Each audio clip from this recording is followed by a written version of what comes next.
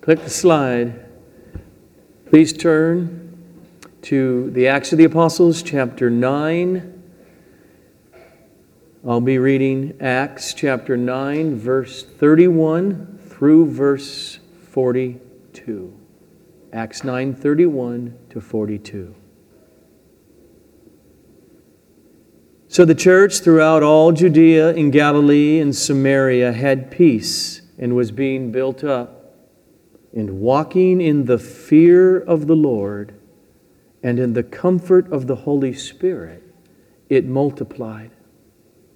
Now, as Peter went here and there among them all, he came down also to the saints who lived at Lydda. There he found a man named Aeneas, bedridden for 8 years, who was paralyzed. And Peter said to him, Aeneas, Jesus Christ heals you. Rise and make your bed. And immediately he rose, and all the residents of Lydda and Sharon saw him, and they turned to the Lord. Now there was in Joppa a disciple named Tabitha, which translated means Dorcas. She was full of good works and acts of charity.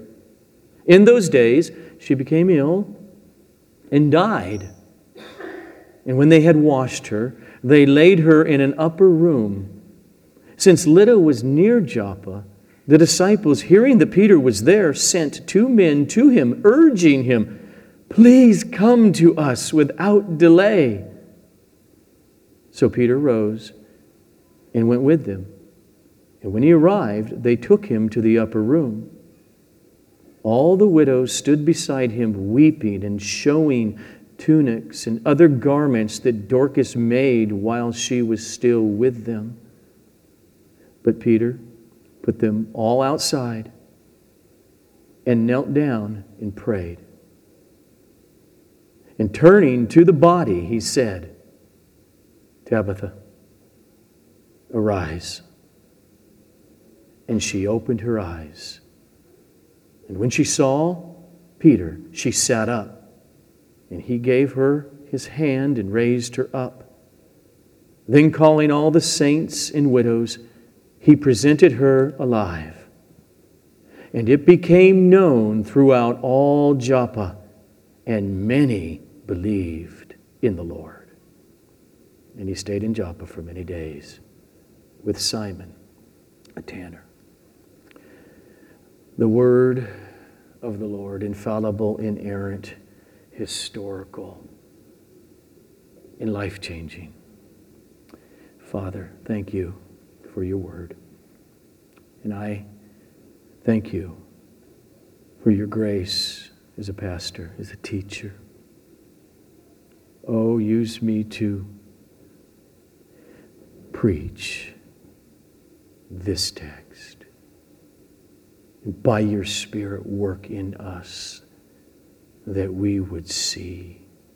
We would see the goods that you have for us to see. We would be filled with hope in the midst of life circumstances, to the glory of Jesus Christ our Lord. Amen. The main point of Christianity, which is also the main point of the entire book of the Acts of the Apostles, is that Jesus, the resurrected and ascended sovereign over all the universe, is sovereignly working by the Holy Spirit through the church, His people, the body. He shows it here in the book of Acts over and over, many times through His chosen apostles and a few others with miracles and healings. And He shows it through new birth in the preaching of the gospel, where dead people are brought to life in Christ. It's the way Luke began. He already wrote the gospel that we call the Gospel according to Luke. And he said, in that first account, O Theophilus, I told you about all that Jesus began to do and to teach. Meaning, this now, in the first 30 years that He's going to give us, is Jesus continuing to do and to teach. And we see it again this morning in our passage. Jesus healed the man.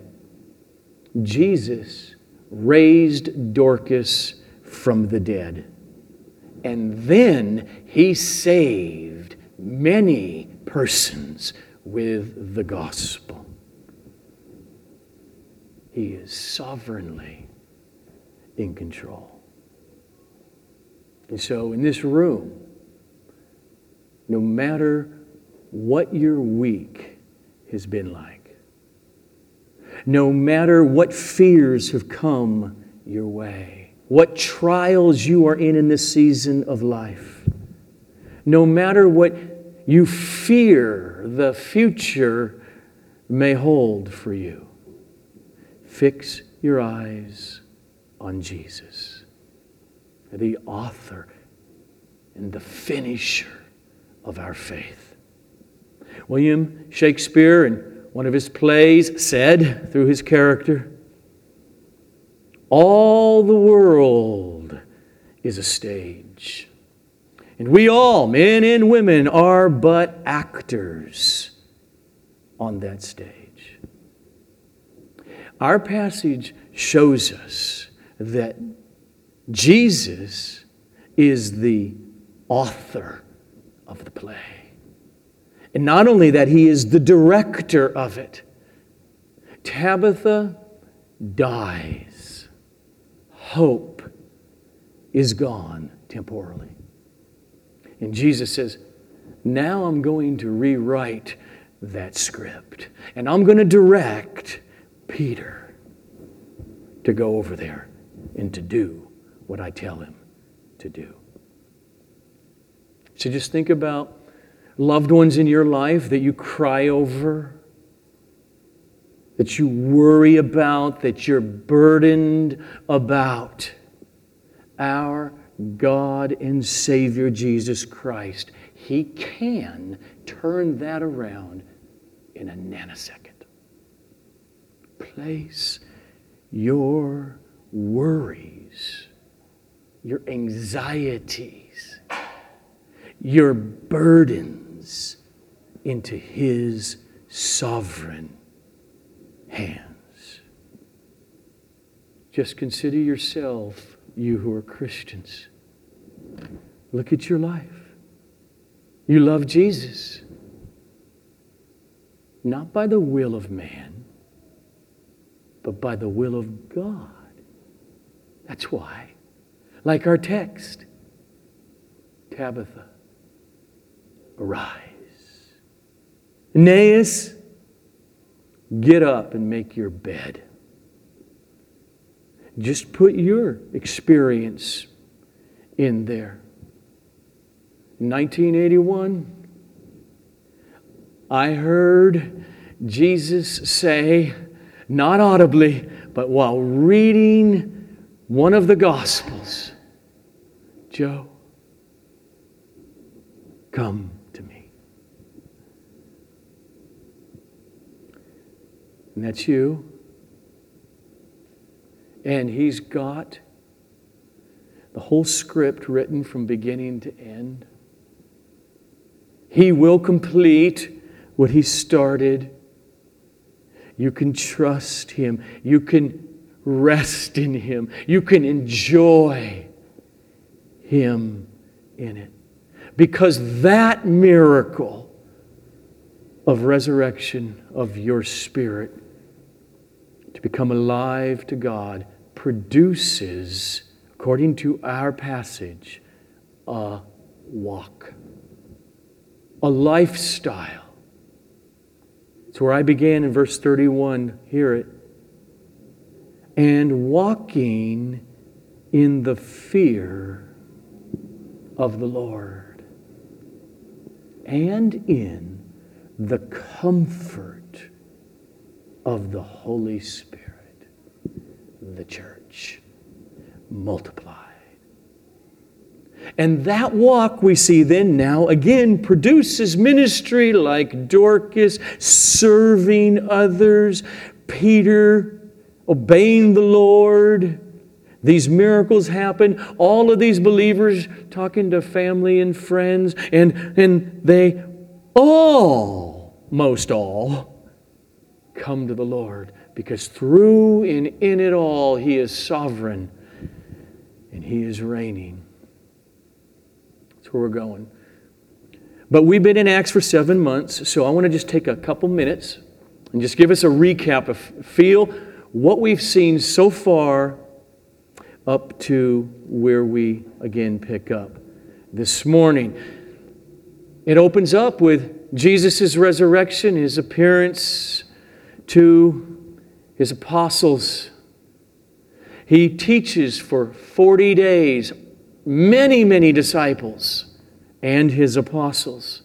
Then, at the end of 40 days, He is ascended unto the right hand of the sovereign authority of the universe. And then 50 days after His resurrection, He pours out the promised Holy Spirit upon that 120. And that day, Peter preaches publicly in the temple grounds, and 3,000 more persons come alive to Christ and believe. And within the first few months of the church, John and Peter get arrested. They get thrown in jail. They get brought before the religious court. And before they released them, they were warned by the authorities to stop preaching in the name of Jesus and about His resurrection. And they left, and they refused to obey them. And they continued to preach Christ. And then Luke tells us this Jewish church in the city of Jerusalem grew to 5,000 members. At that point, we're about 1 year in. The church is about a year old since the day of Pentecost. And that Luke summarizes a whole bunch of stuff during now going in through that second year. He summarizes the love and the fellowship and the financial support the believers had for each other. He brings up that very fearful experience of the hypocrisy of Ananias and Sapphira, where he strikes them dead. Then he lets us know during that second year, one time all the apostles are arrested and thrown in jail and brought before the court. And before they're released, they're all beaten brutally with whips. And they came out rejoicing that they were counted worthy to suffer for the name of Jesus, their Lord and their Savior. And then, towards the end of almost 2 years now, the church has been in existence. Stephen is martyred. And on that very day, Luke tells us, is when the first great persecution of the church began, with this Pharisee, Saul of Tarsus, leading it. And that persecution goes on for at least another 2 years until Saul is converted to Jesus on the road to Damascus. And so at his conversion, it's been about 4 years now since the day of Pentecost. And then 3 years after Paul's conversion, he finally makes it back to Jerusalem, where he visits for 2 weeks and has to escape the city before they kill him. And he goes up north about 300 miles to his hometown of Tarsus in the regions of Syria and Cilicia. So now, that's where we left off. And at that point now, it's been 7 years since Pentecost. That's where we're at. And that's where Luke picks us up. Verse 31, chapter 9. And so, because Paul is converted, he's not the bandwagon leader of the persecution. Things calm down.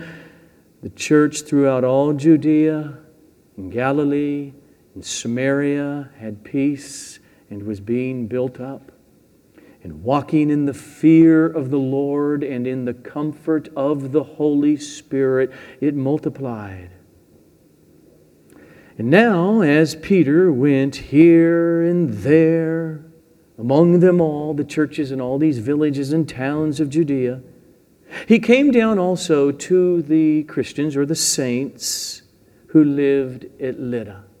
So, here's Peter. He's visiting town after town. There's churches in all these towns now. We're 7 years in, Jewish churches.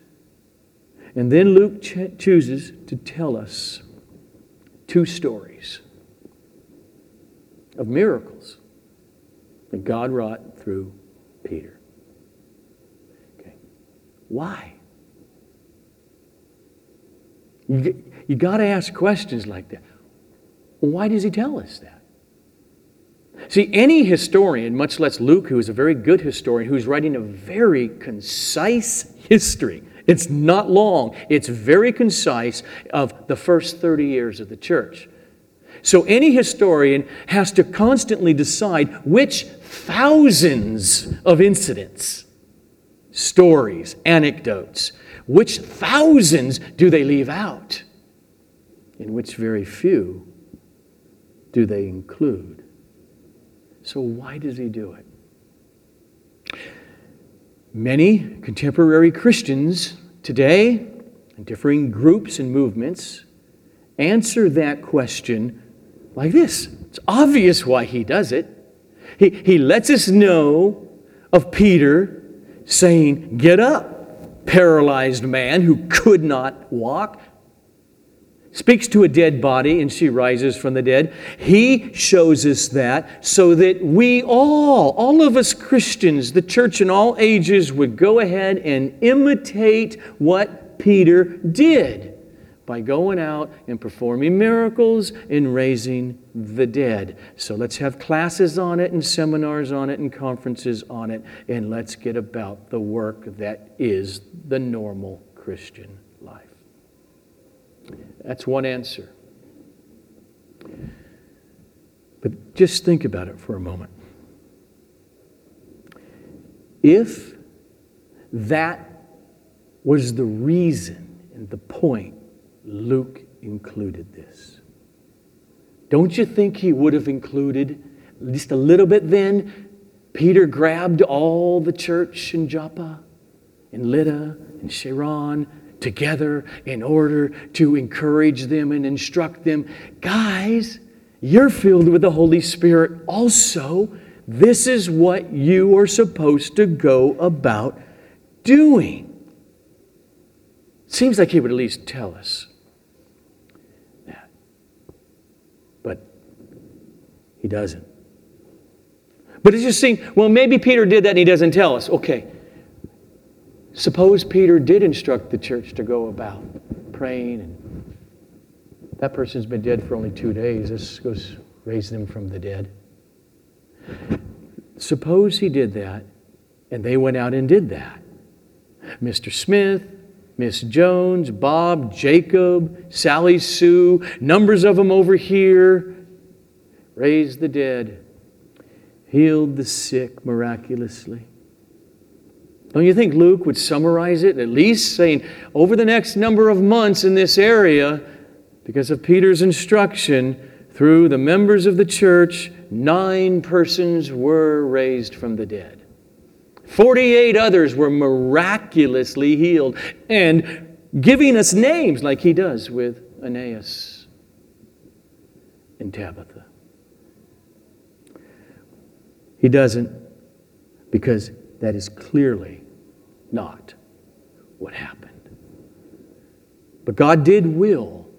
He sovereignly willed these 2 miracles, many more that Lucas even just summarized earlier. We know that. Okay. But here he sovereignly willed these, and we get specifics of what happened for his purposes. One raised from the dead, the other paralyzed, and then walks. Why? Because they are signs. These are wonders. They are signs that he wanted to happen in order to get attention, in order to drive home the main point Luke brings out twice in the passage. First, verse 35. And all the residents of Lydda and Sharon saw him, and they turned to the Lord. In verse 42.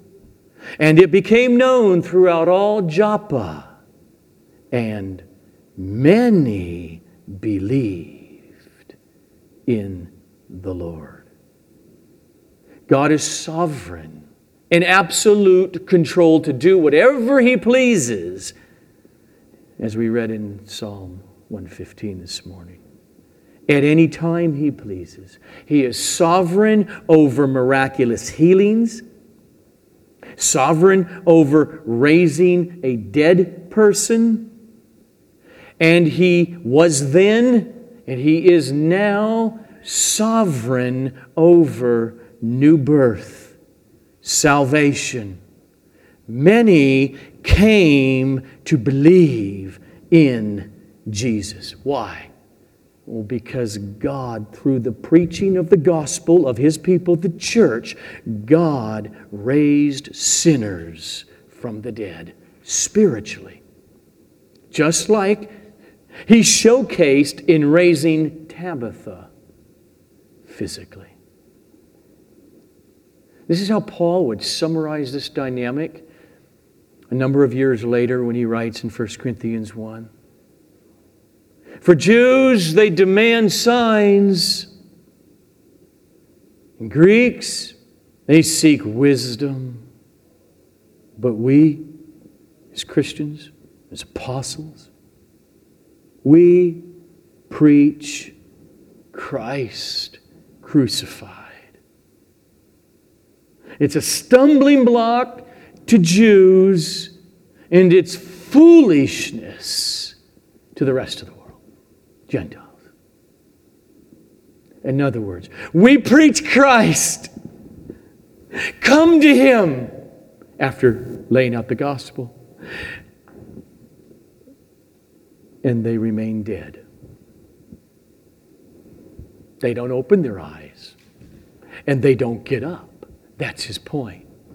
No miracle happens. Except after the comma, he goes on to say, but to those who are called. Tabitha, arise. To those who were called from among both Jews and Greeks, to them Christ is the power of God and the wisdom of God. Many believed, and they all came to the Lord. So let's go back to the beginning of verse 32. Look at these two incidents for a moment. Now, as Peter went here and there among them all, he came down also to the saints who lived at Lydda. Lydda is about 25 miles outside of Jerusalem, it's northwest towards the Mediterranean Sea. And so there he is in Lydda. It's a fairly large town. There's a few thousand people there. And then he says, there he, that is Peter, found a man named Aeneas, bedridden for 8 years, who was paralyzed. Now, that means that Aeneas must have been fairly well known in that town because he's a public beggar. There's no Social Security check coming in because he can't go to work now. He's got to survive. And Peter finds him. People know this guy. Like the man at the gate, beautiful, in Jerusalem a few years back. The text does not say whether Aeneas was a Christian or not. It doesn't say it either way. He may have been, he may not have been. We don't know. But Peter finds him. And he does much like he saw his Lord do when he walked with him at the pool of Bethesda. He says to him, well, this is the difference, where Jesus constantly acted in his own authority. Peter doesn't say, I, Peter, tell you, get up. But verse 34, Peter said to him, Aeneas, Jesus Christ heals you. Rise and make your bed.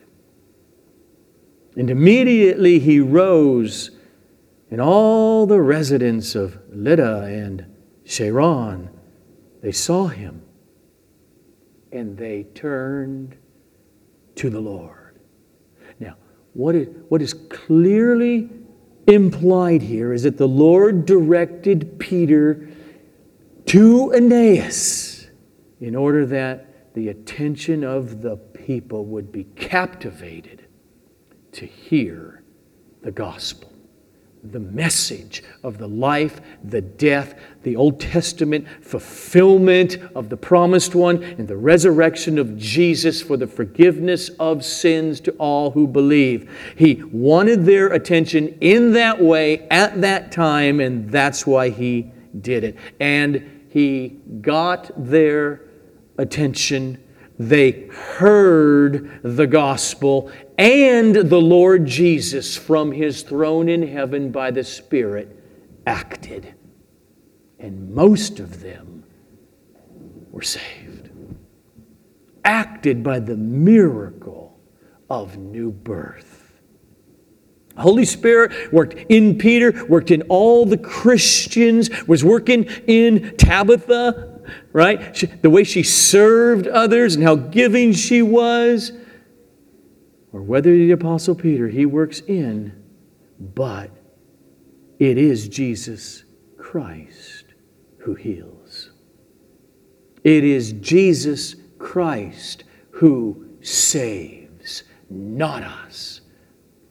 Only if I could figure out a better way to say who Jesus is and what the gospel is, then people would surely come to believe. We are to be faithful to his message. And it doesn't need our tweaks. What saves people? Is it miracles? Is it signs? Is it wonders? If only that happened, they get saved? No. Not even when it's the Lord's sovereign miracle. That doesn't save anybody. I mean, it certainly helps the person, and we're so happy Dorcas, you're alive. But it doesn't convert people. Only God saves. Only the Holy Trinity saves people through the preaching of the gospel of his people, the church. That's what it means in Romans chapter 1, verse 16, when Paul declared, I am not ashamed. It's just, why does he even say that? Is shame an issue? I think so. Humanly speaking, whatever culture you may be in, I am not ashamed. The world may try to heap shame on preaching Christ crucified. A God in the sky who will judge and cares about what you do with your sexual life, or that there is a heaven and there is a hell. But he says, I'm not ashamed of the gospel. And then he says, why? Because it the gospel. Let's pause again. If you know Paul in God's sovereign providence, the way he wanted things to work themselves out in the first century church was Paul was in a constant battle with other professing Christians who were constantly putting twists on the gospel. Jewish legalism added to it. And he wouldn't do it. Even though he would avoid a lot of persecution and be a man-pleaser. He says, I am not ashamed of the gospel. Because the clarity of the gospel is the power of God for salvation. To everyone who believes, that was the power of God in the gospel being preached. Then Luke takes us to Joppa, which is a city right there on the Mediterranean Sea. And there is a bunch of Christians. There's a church there. Verse 36. Now there was in Joppa a disciple named Tabitha. That's her Aramaic name.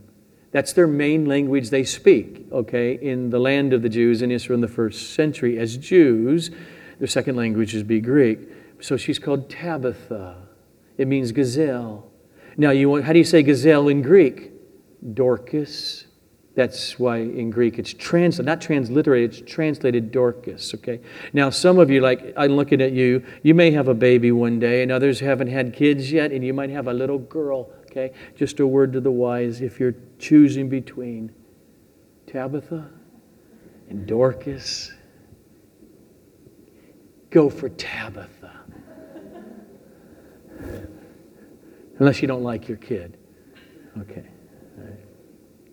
Where am I? Right there. Okay.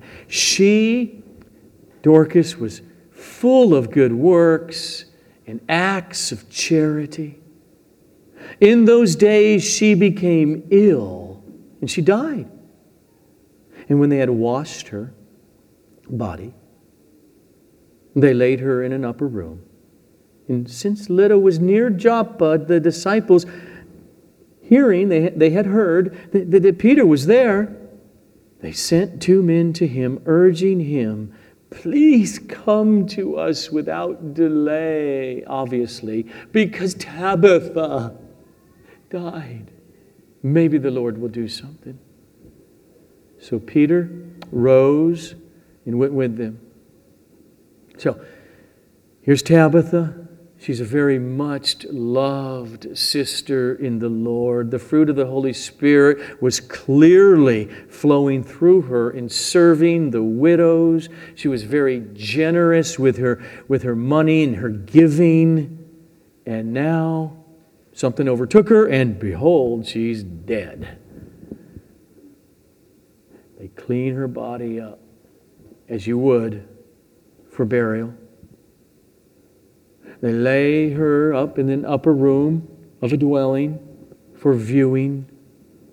Come by and see her as the widows who loved her, and she served them so well.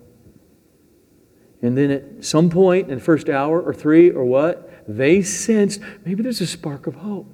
Peter is just 10 miles away. So Jacob and Bartholomew go get him. Maybe they ran half the way and walked and ran. I don't know. And it's if you go really fast, you might do it in 4 hours. It's going to take you at least 5 hours. They get there, and Peter, would you come? And now there's another at least 5-hour journey back to this town, walking. During all that time, she died. You ever been with someone right when they have died and stay for hours? Feel the temperature. She's cold by now. They've washed her. Her skin is not nearly as pliable. It's getting harder and harder. By the time Peter gets there, she must have been dead for at least 24 hours, I would guess. And we pick up. Peter rose and went with them. When he arrived, they took him to the upper room. All the widows stood beside him, weeping and showing tunics. Look what Dorcas has made. And look at these garments. When she was alive, but now she's dead. But Peter, he saw Jesus do this before too, before he raised someone from the dead. But Peter put them all out of the room. And he knelt down and he prayed. And then turning to the body, he said, Tabitha, arise.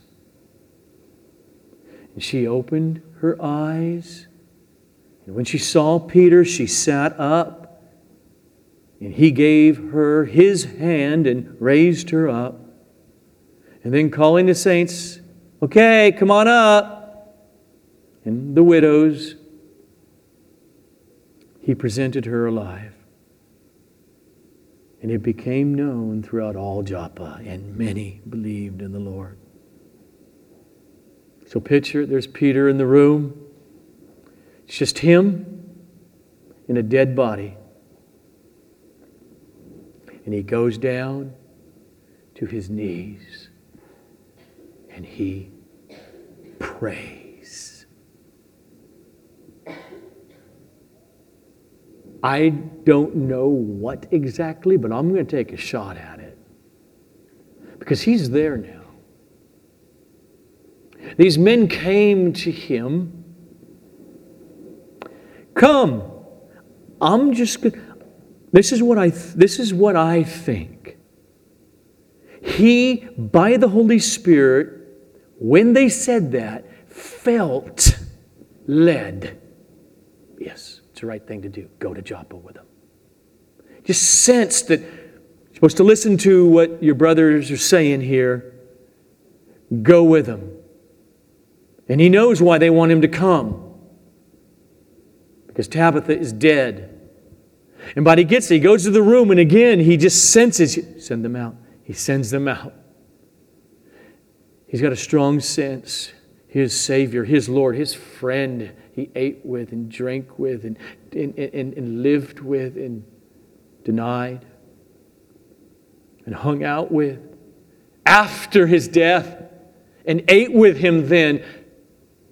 His Lord, with whom he was moved away from the fire pit and the nice breakfast, and he's talking with Jesus on the beach at the Sea of Galilee about his future. But what about him? What about him? This is the Peter with Jesus 7 years later now gets on his knees. Lord, I'm here in obedience to your guidance. You are sovereign over death. And so, demonstrate your power right now. And then, what I think is, the Lord moved in Peter strongly.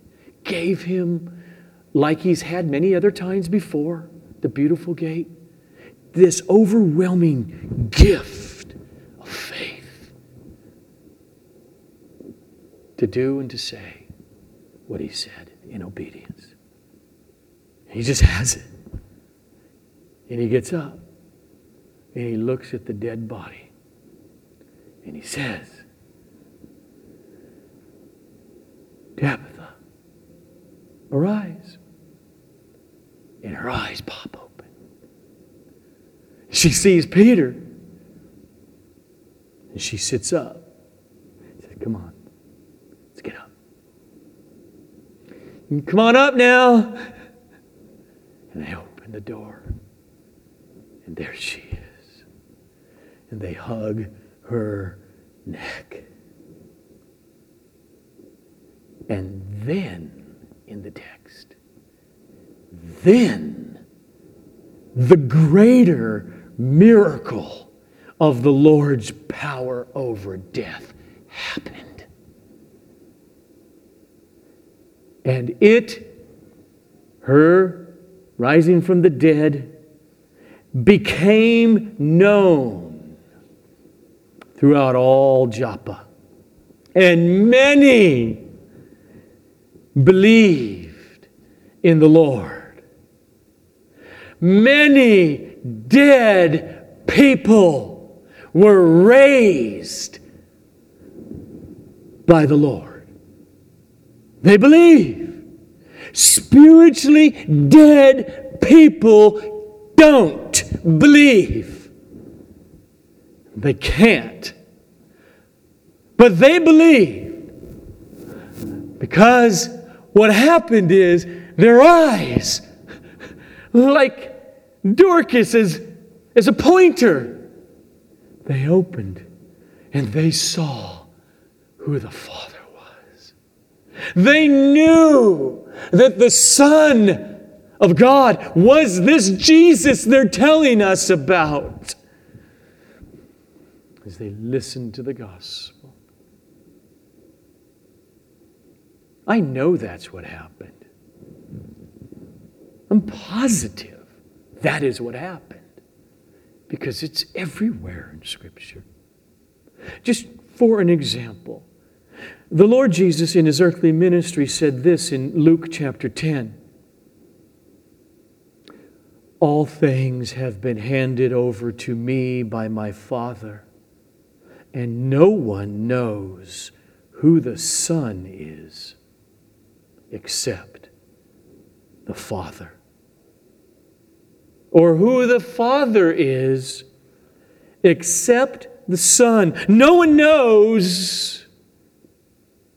Oh, and other people do know.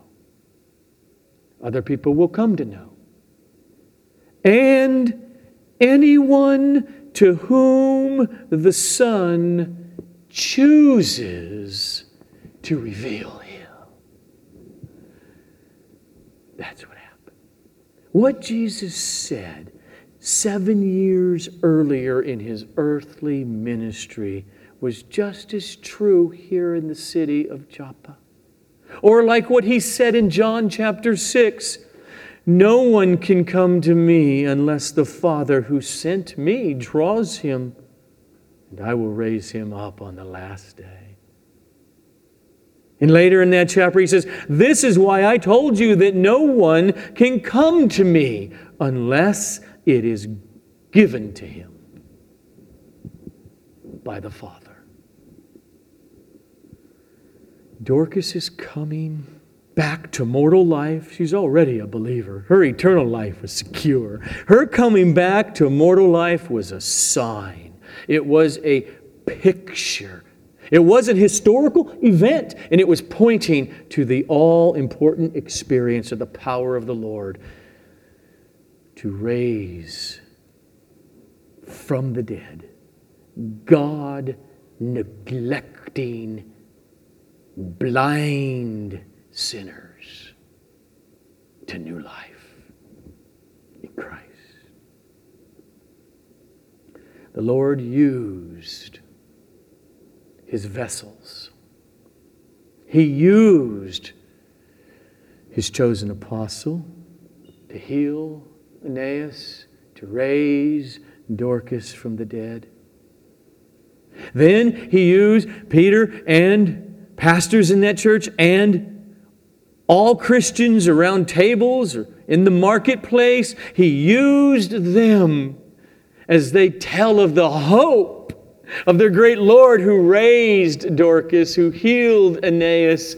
They tell them the story, the good news of Jesus Christ. And He, our Savior, has been using His servants over the last 2,000 years as carriers of the gospel to raise people, for Him to raise people from death into new creations in Christ.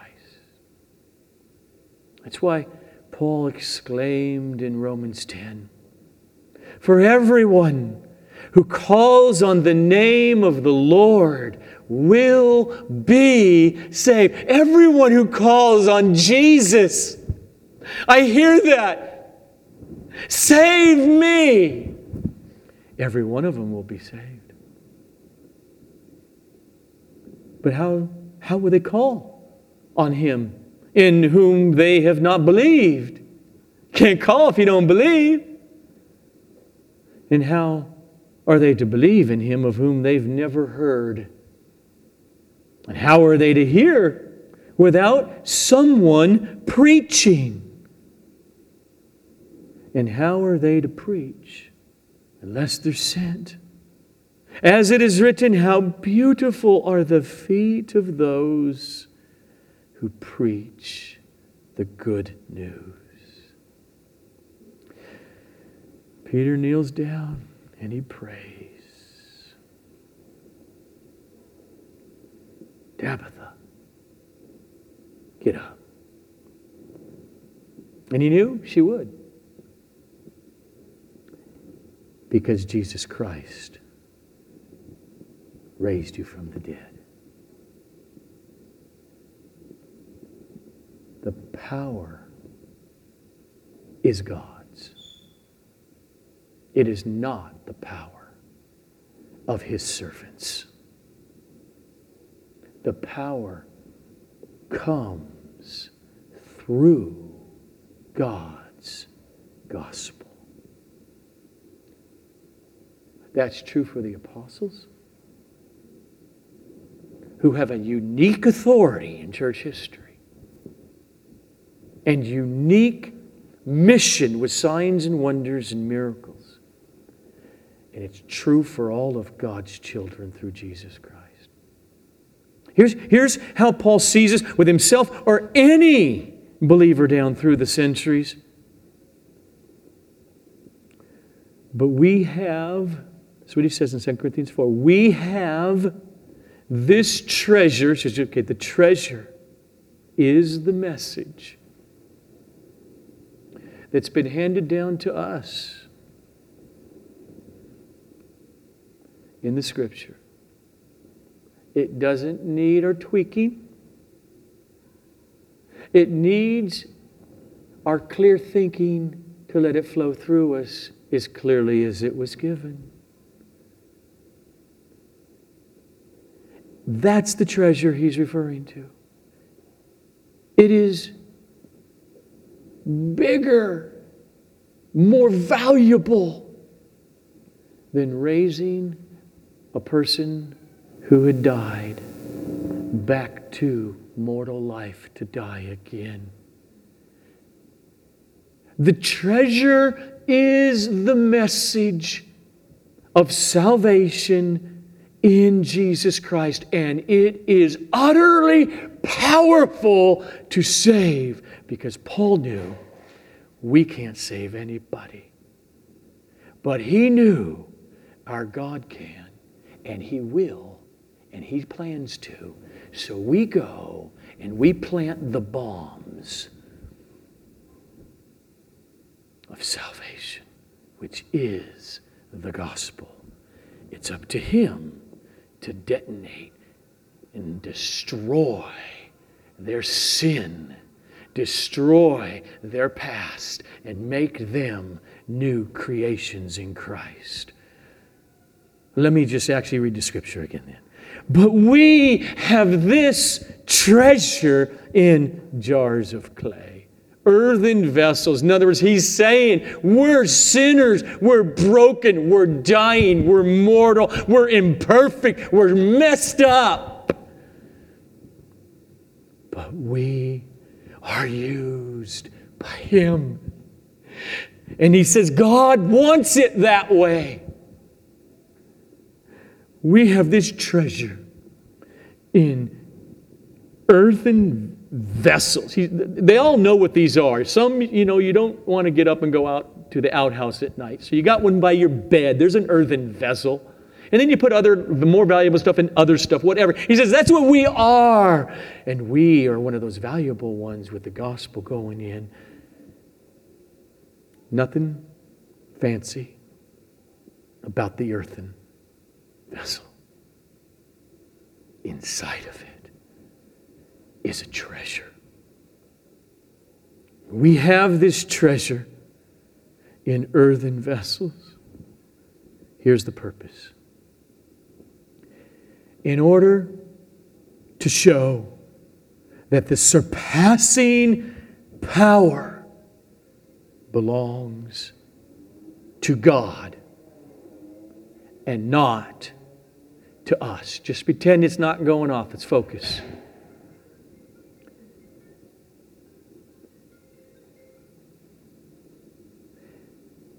We back? It belongs to God and not to us. And so, as I began this sermon with verse 31.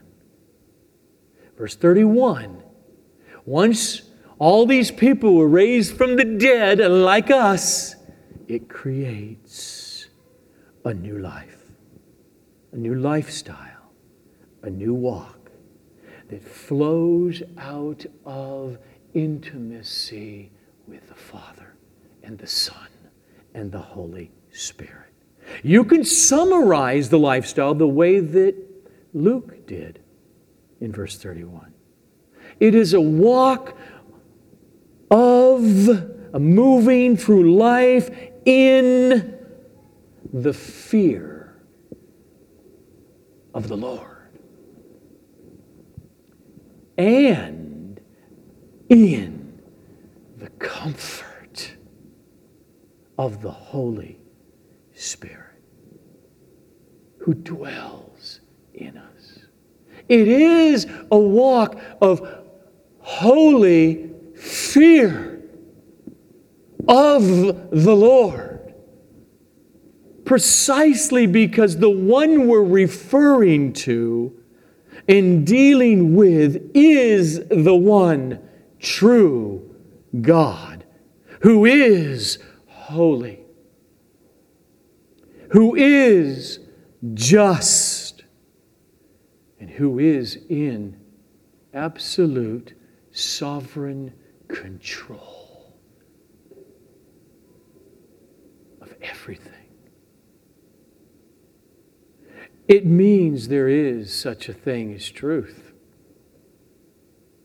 as opposed to our culture where there is no truth.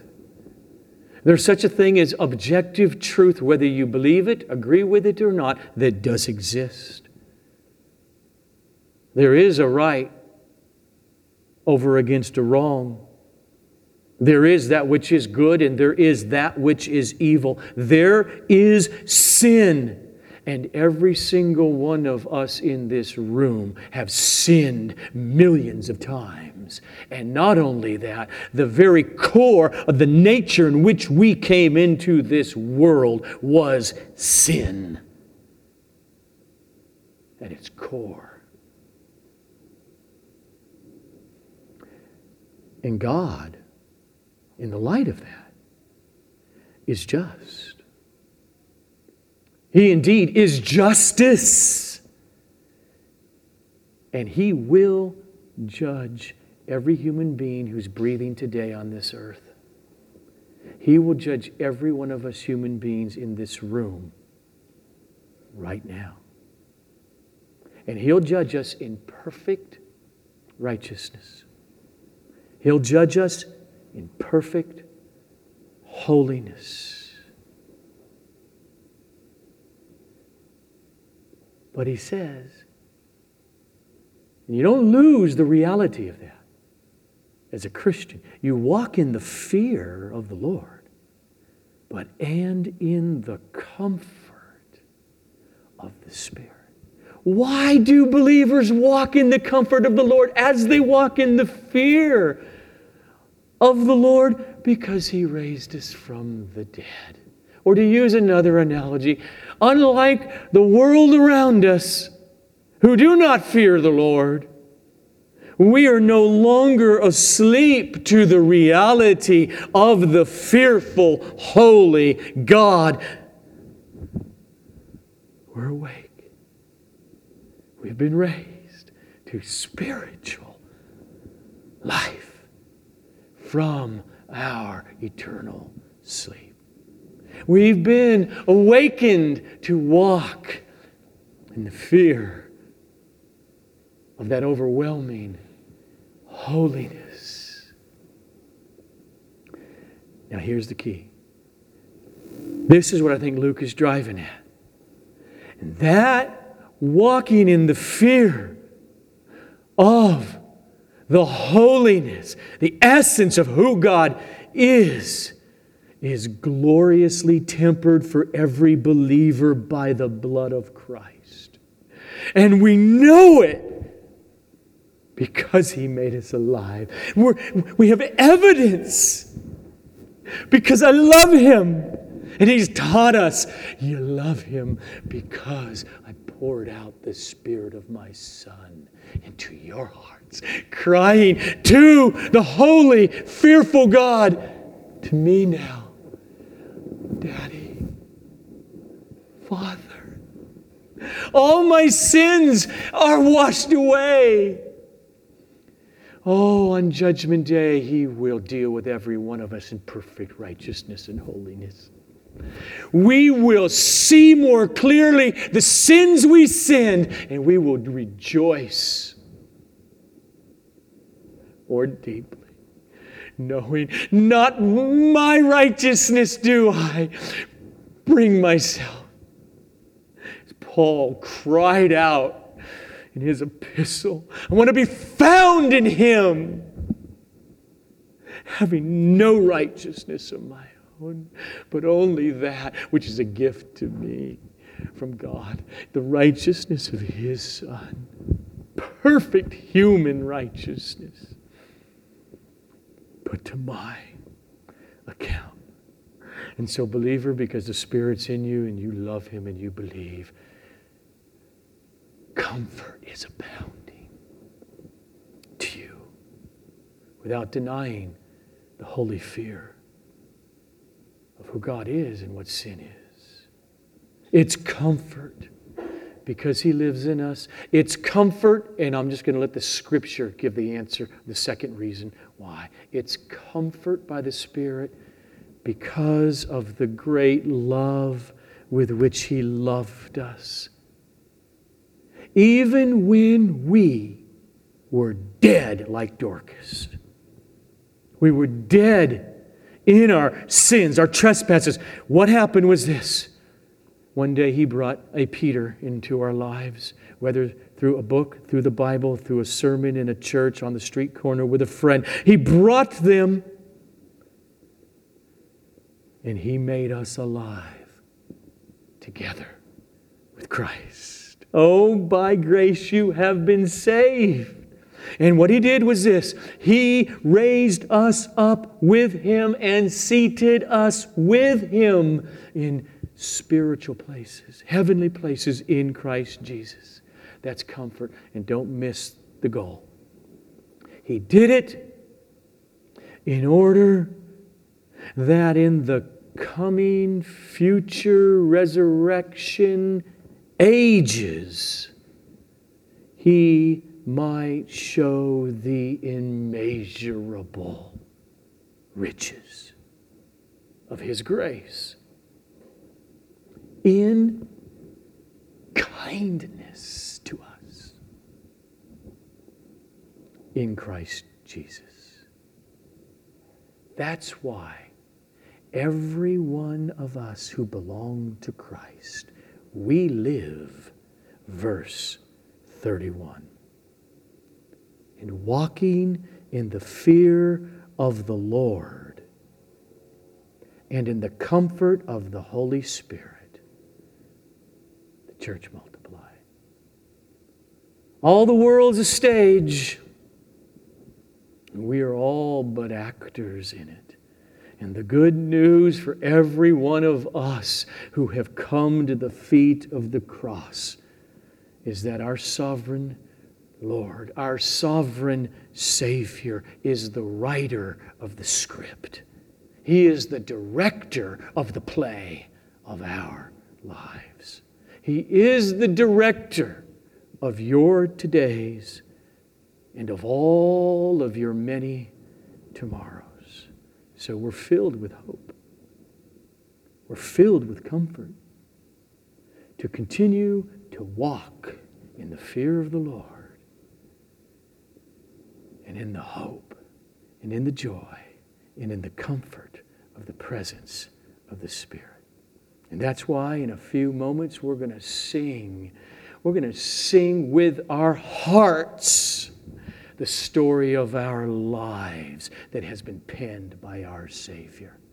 He scripted it for us, and He will direct us to the end of the play. And so as we do, come up. I'm going to just read the poetry of what we're going to sing in a moment. Think about the words. When darkness veils His lovely face, you ever feel God might be hiding from you? He feels distant.